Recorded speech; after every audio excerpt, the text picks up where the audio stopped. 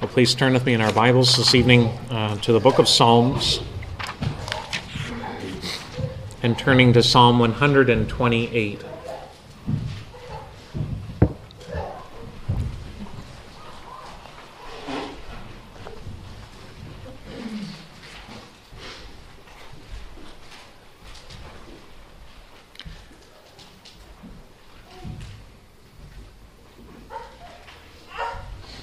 Psalm 128 on page 518 in the church Bibles. This has the heading, A Song of Ascents. Blessed is everyone who fears the Lord, who walks in his ways. You shall eat the fruit of the labor of your hands. You shall be blessed, and it shall be well with you. Your wife will be like a fruitful vine within your house. Your children will be like olive shoots around your table. Behold, thus shall the man be blessed who fears the Lord. The Lord bless you from Zion. May you see the prosperity of Jerusalem all the days of your life. May you see your children's children. Peace be upon Israel. One of the things we have been highlighting in our series through the songs of ascents, we have been highlighting that this collection of psalms, many of them have a characteristic that is embedded into the Aaronic blessing. The people of God, as they thought about what does it mean to be blessed, what does it look like to have the good life, they had different ways that they could be able to meditate on what does the good life look like. But chief among them, or a window through which they could ask that question and find an answer, was by meditating on the blessing that God would communicate to the people of God in the Old Covenant. That the priest would announce the Lord's blessing, and that blessing really had four parts to it. The Lord bless you, the Lord keep you, the Lord be gracious unto you, the Lord give you peace. And those four ideas in that blessing that the priests would pronounce on the people would help them understand what it means to be blessed. What does it look like to live the good life? And we highlighted that many of these psalms tap into one of those components. 12 of the 15 psalms will make explicit reference to one of those four aspects. And so they're really chewing over what does it look like to have the good life. And as we come to look at this psalm this evening, we're still meditating on what does the good life look like.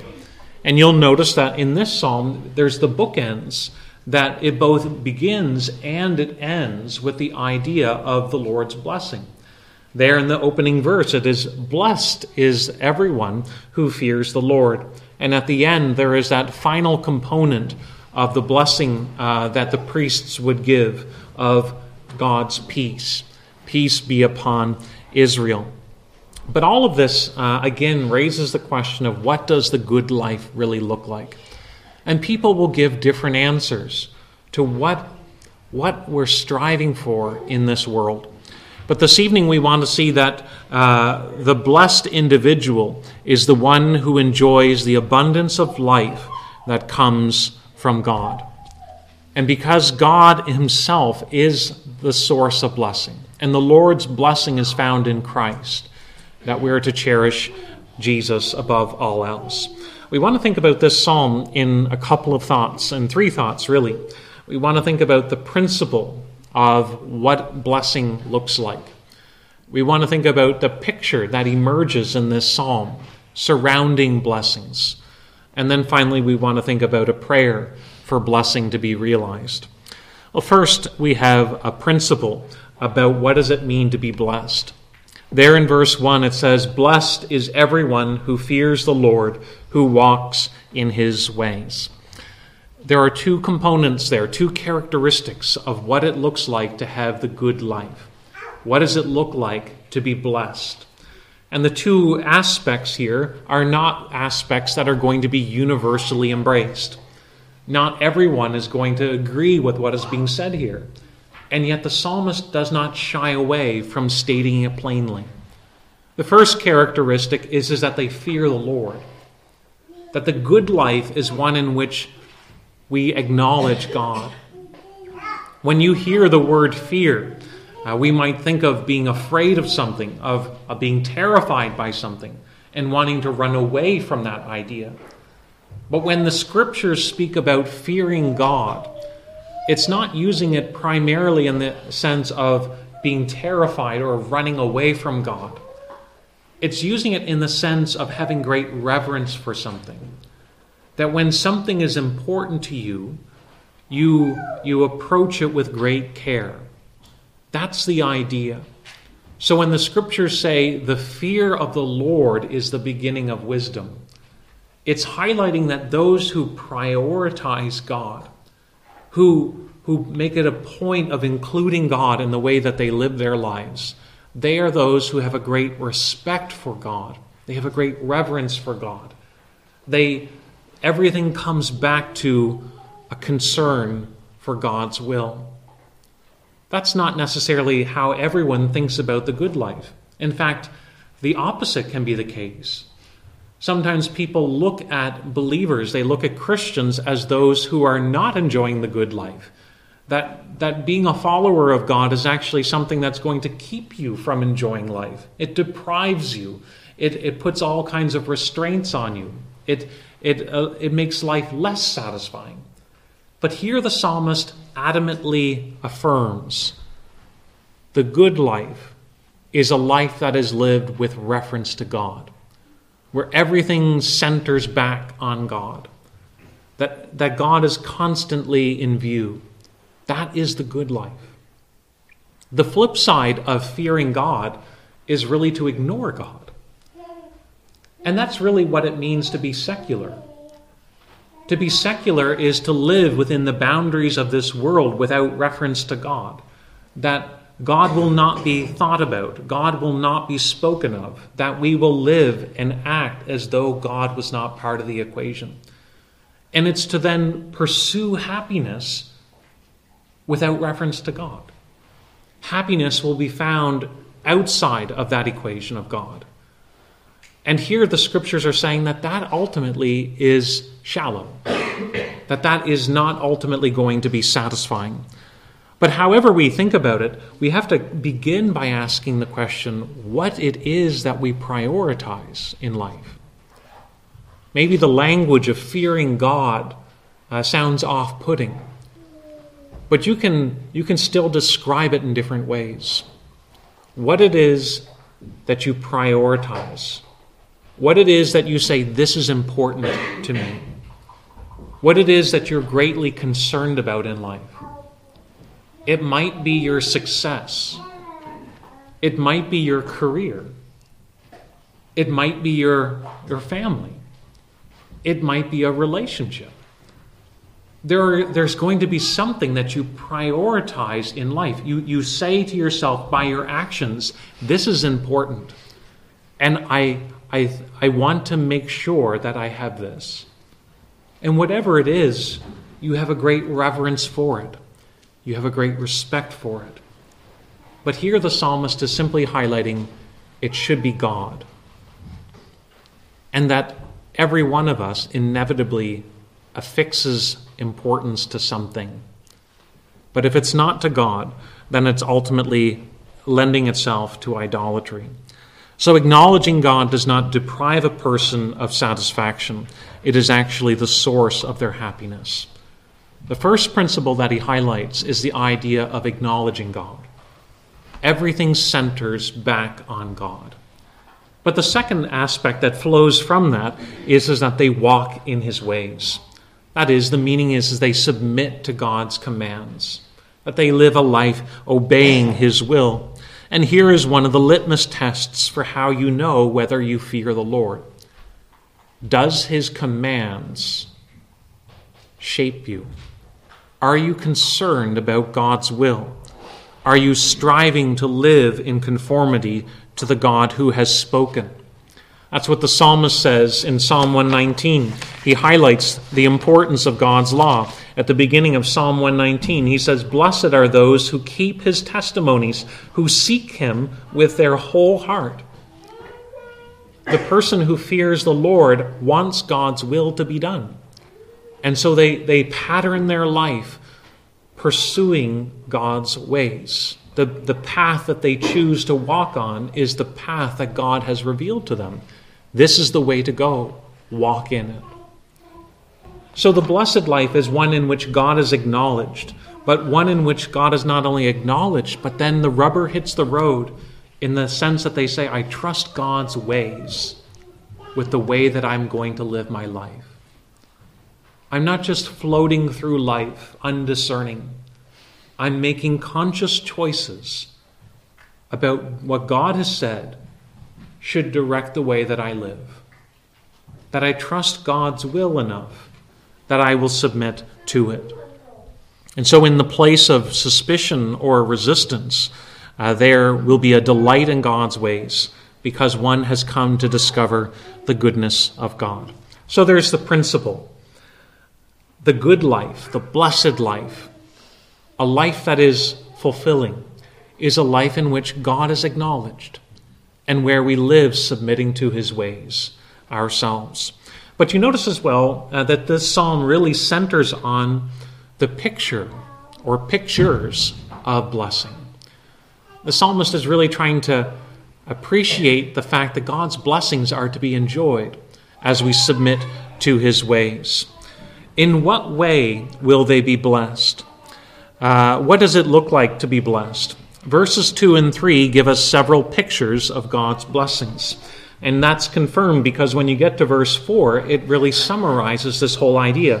Behold, thus shall the man be blessed who fears the Lord. He's trying to describe God's blessings and describing the satisfaction that comes by submitting to God's ways and fearing him in their lives. But as we consider these verses, we need to be cautious. We need to do so with a great qualification. Because it's possible for us to come to a psalm like this and actually move in a wrong direction.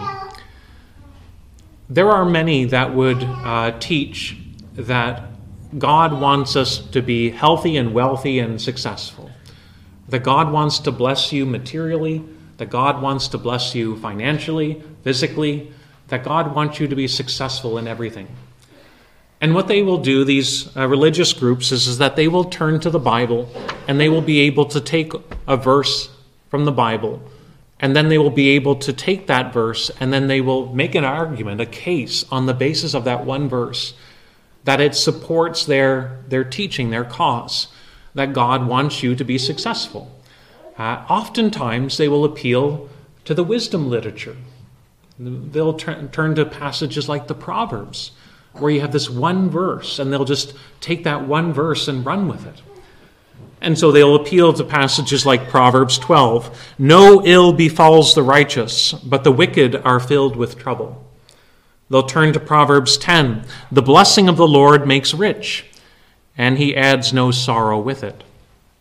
They can turn to Proverbs 15. In the house of the righteous there is much treasure, but trouble befalls the income of the wicked. And what they begin to do is they start to say, the scriptures teach right there in that verse, that God will prosper your income, that God will protect you from illness. And they will say, God wants to give this thing to you, but you have to claim that promise yourself. You have to believe in it for it to be realized. And if you don't see that happening in your life, then you're not really trusting in the scriptures. You're not really trusting in the Bible. But that's really to distort and to twist Scripture.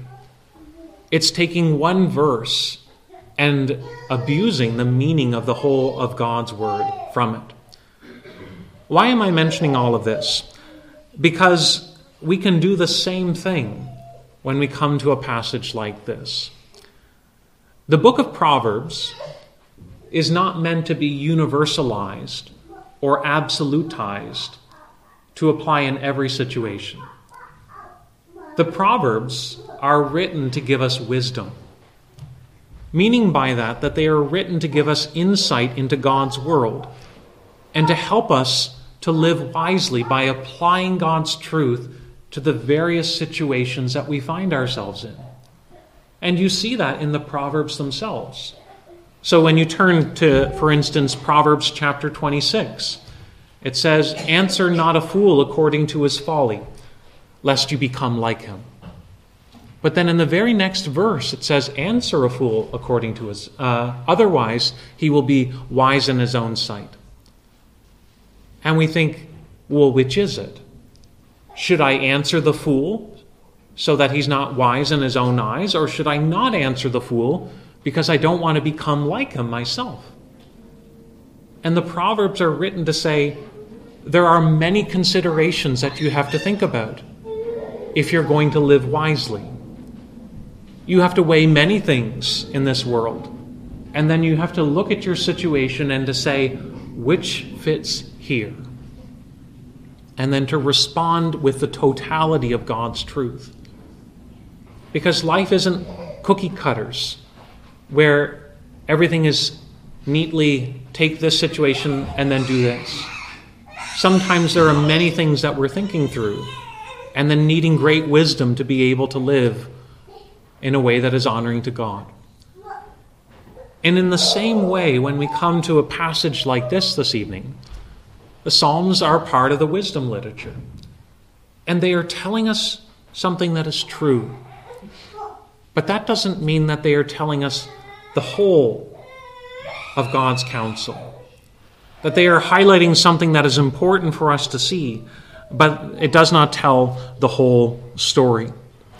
We could turn to Psalm 128 and think that the sum of the blessed life is to prosper in one's work, to get married, and to have children.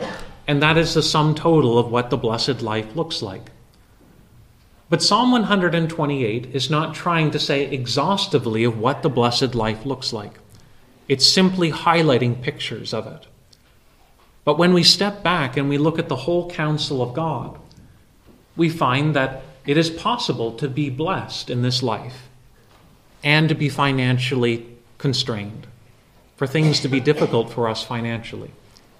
You think about Paul, who knew what it was to live wanting himself. We can turn to passages in the Bible that teach us that marriage is a good thing. But we can also turn to 1 Corinthians, where Paul tells us that a person can be blessed and single. That to be married is not to be more blessed than a person that is single. And so we have to be careful as we come to God's word that we're always thinking about what the whole counsel of God's word teaches, and not distorting things by starting to think these people are blessed because they have this lifestyle, and these people must not be blessed because they don't live that lifestyle. The purpose of these blessings here are trying to describe to us that the God who is acknowledged and feared allows us to enjoy his blessing even in this life.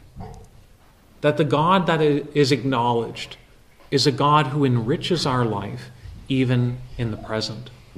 And so we want to come to this psalm with that in mind. These are pictures of genuine blessings, but they are contributing to the overall teaching of God's word about what a blessed life looks like.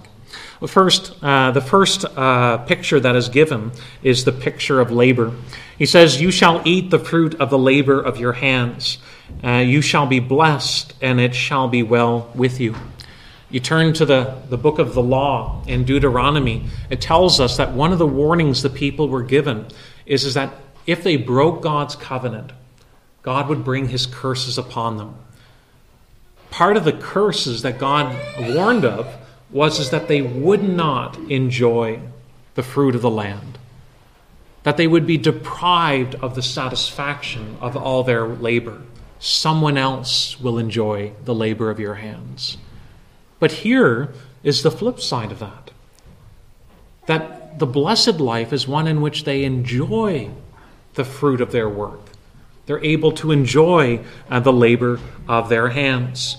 that you see here, the blessed life is not one where we're free from work, where we just avoid any sense of activity. The blessed life is one in which we are satisfied with the work that we are committed to, that we are created to be productive. That's part of being made in the image of God. Our Creator is one who works, and we find satisfaction in our works as we live them to the glory of God. The blessed life then is not free from work, but rather in finding satisfaction in our work. Again, you can see how this psalm connects and bridges back to the previous psalm. In the previous psalm, it said, "Unless the Lord builds the house, the laborers build in vain." If you work, but it's not of the Lord's will, it won't succeed. It won't satisfy. It will be empty. But here's the flip side of that. When we acknowledge the Lord, our work isn't in vain. On the flip side, it is satisfying. It ultimately is rewarding because it's not worthless. They're able to enjoy what they have accomplished. You think of cooking. We have to feed ourselves each day. We could go through our day feeding our body simply to physically sustain life. We cook a meal and then we could wonder, what are we going to eat next? But we would be missing something in the process. Because food is not just something that we consume in order to stay alive. God has made us so that when we eat, we delight in it. We can enjoy the food that we are eating. It satisfies us. And here the psalmist is saying, when we work, there's satisfaction in what has been accomplished. This is good. We have devoted our energy to something that we can be satisfied with as well. And so the picture here of blessing is connected with work. There is a satisfaction in our work, knowing it is not in vain, but that it is something that we can enjoy in and of itself. The second picture that he gives is the enrichment that comes even through marriage. In verse 3, he says, "Your wife shall be like a fruitful vine within your house." In the Bible, the vine and the grapes, grapes and wine that comes from them, is a symbol of refreshment and lavish enjoyment. Marriage, then, is something that is fruitful and something that enriches life. I can remember someone telling the story about an individual who was in a relationship, but hesitating about the idea of committing in marriage. Marriage is such a long-term commitment. It has such consequences to it that the person found themselves hesitant about making that commitment to get married. But eventually they came to the conclusion and the willingness to get married. And the way that they got there was by reflecting on the fact that their lives, each of their lives, is enriched by being together more than if they remained apart. That they found that being together enriched them. That marriage is actually something that enhances their ability to enjoy this world. That marriage is not just a connection of two people, but it is really an enrichment of life. And if we're married this evening, that's how we should think about marriage. Rather than just operating on the assumption that we are married and taking each other for granted, we should be thankful that in God's providence, we have someone that enriches our lives. And if we're single this evening, then we can think that way about marriage. Marriage is a good thing. It is something that we can have a high view about because it is something that enriches life. While at the same time recognizing that Scripture says that marriage will bring worldly troubles. We don't have to think either or. We recognize that there are burdens that come in marriage. but we can also value the enrichment that comes through marriage. And that's what this psalm is celebrating. That the blessed life is one in which life is enriched, in which life is satisfying, where we can look back and say, this is good. And that picture emerges in these images that are being presented. So there is the enrichment that comes through labor. There's the enrichment that comes through marriage. There's also the enrichment that comes through children. In the second half of verse 3, he says, your children will be like olive shoots around the table. One commentator puts it this way. He says, olive trees take a long time to mature and to become profitable. Patiently cultivated, they have become quite valuable and continue to produce a profitable crop for centuries. Longer perhaps than any other fruit-producing tree or plant. The interesting thing about these two images, the vines and the olive plant, is that they are both symbols of abundant life. So rather than thinking about children as simply a burden, as is commonly done via the media, or being afraid of the prospect of having children because of the state of the world and the uncertainty of the world and the uncertainty of the future, we can affirm what Scripture says, that children are a good thing, and that they are also something that help to be not only a source of joy, but a means of shaping the future. The imagery of the vines and the olives then express a state of peace and of prosperity. But it is also used in Scripture as an image even of the Messianic era. A couple of prophets bear this out. The prophet Micah said, in the latter days, many nations will turn to the Lord. They will beat their swords into plowshares, and every man will sit under his vine. The prophet Zechariah added to this imagery when he says, in that day, declares the Lord of hosts, every one of you will invite his neighbor to come under his vine and under his fig tree. You see, God's blessings would not only be enjoyed individually, the prophets were saying, but that it would expand, it would extend outwards, and that it would bring greater enrichment. They would come under one vine together. What is the psalm teaching us? That the blessed life comes from God, fearing the Lord, walking in his ways, living with him at the center. The psalm is trying to capture that blessing by giving these temporal images. Your labor is good. You have marriage. You have children. These are things that bring enrichment. They bring satisfaction. They are something that endures. They have a longevity to them. It's not passing away. It's something that characterizes your life. And so these images are vivid because we can relate with them in this life. But those temporal blessings, those pictures, are really anticipating the greater blessings, the spiritual blessings of God in Christ. God is the source of the temporal blessings that we have, but those temporal blessings are anticipating what God would do in sending a Messiah, who would ultimately not only be the source of those blessings, but would be the blessing himself. He would be the gift of God.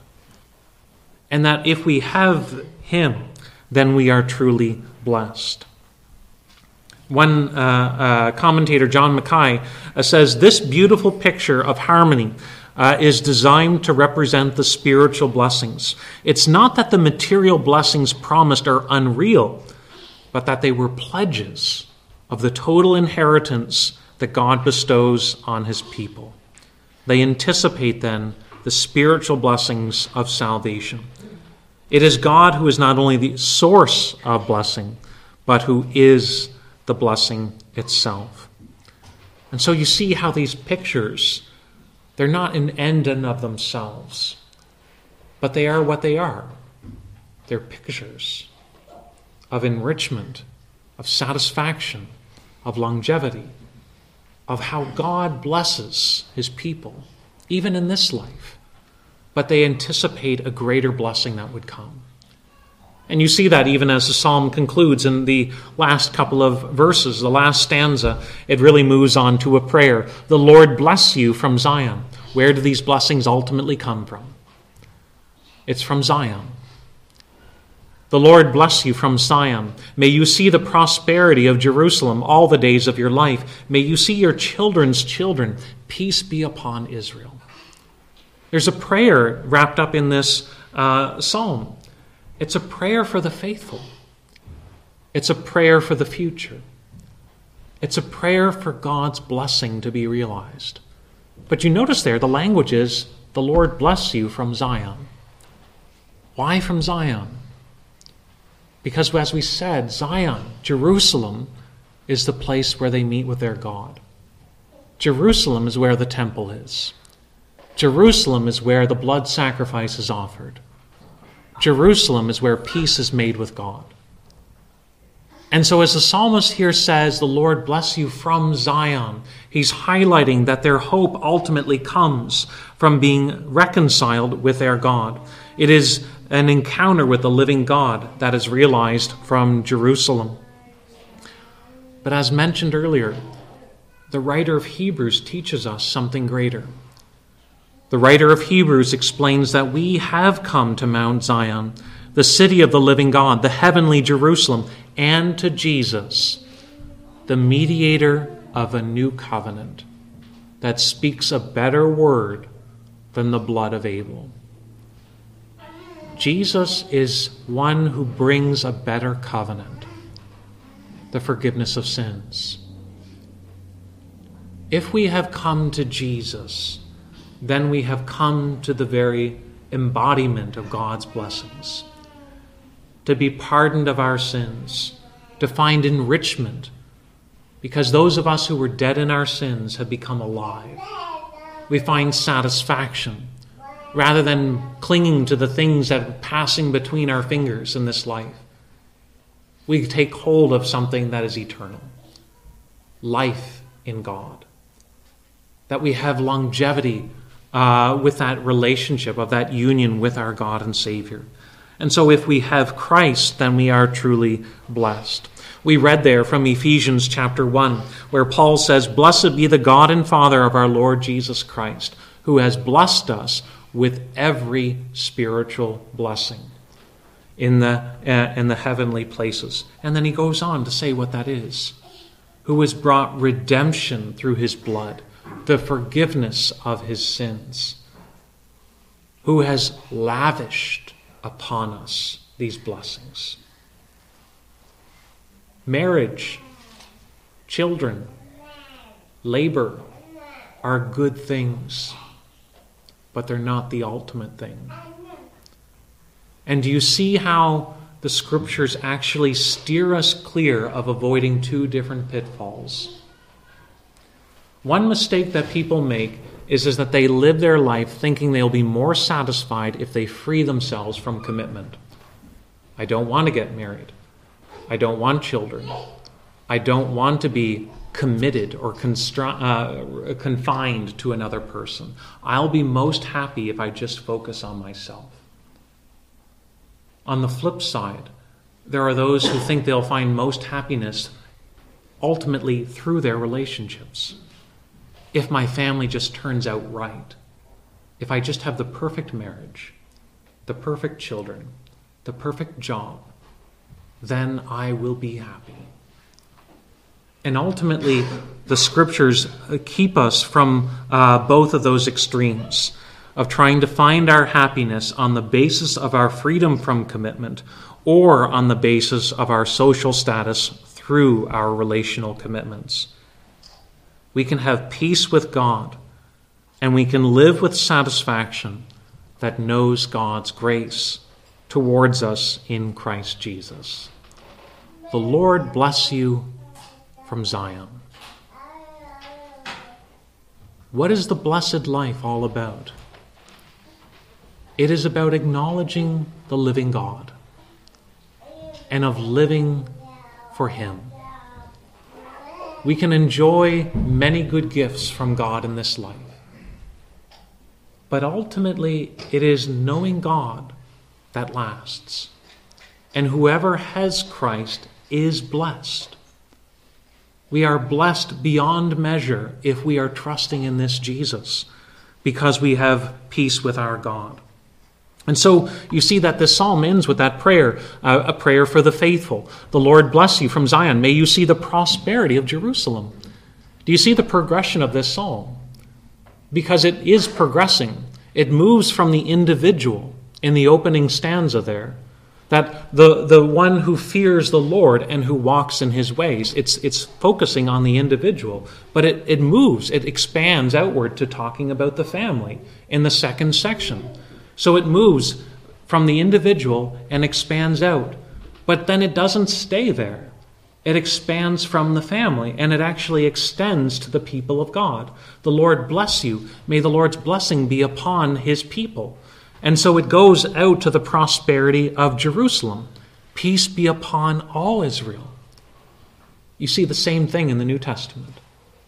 Paul's writing to the churches, and Paul will write in Galatians to them that may God's peace and mercy be upon them and upon the Israel of God. The greater our concern, the greater our appreciation of God's goodness. The more that we see our commitment to God's purposes, the more satisfaction and enrichment we have in this life. We see what God is doing, and we can find our joy in our God. We see his purposes prevailing. And so we see a prayer extending towards the faithful, going beyond even the scope of the family. And that prayer then extends as well to the future. May you see your children's children, peace beyond Israel. Their blessing then is not limited to the moment, but it extends to the enduring future that we long to see. So what does it mean to be blessed? It is a life lived unto God, the one who has come to discover God's grace, the peace of God that is communicated through the cross of Christ, knowing that their present life is enriched as they see God's gifts distributed according to his purposes, and as they look forward to an enduring reality of God's goodness. So we can rejoice with those who rejoice as God blesses them, and we can find contentment where we are in God's providence, realizing that if we have Christ, we have what we need, and that is a blessed life. Let's pray. Heavenly Father, we do pray that as we think over what it is that will be satisfying, we pray, Lord, that we would ultimately see that only you can satisfy us, that our hearts are restless until they find their rest in you. And so we pray, Lord, that you would help us as we think about all the joys and comforts of this life, all the commitments. Help us, Lord, to be able to navigate these things with wisdom and take away our sins for Christ's sake. Amen.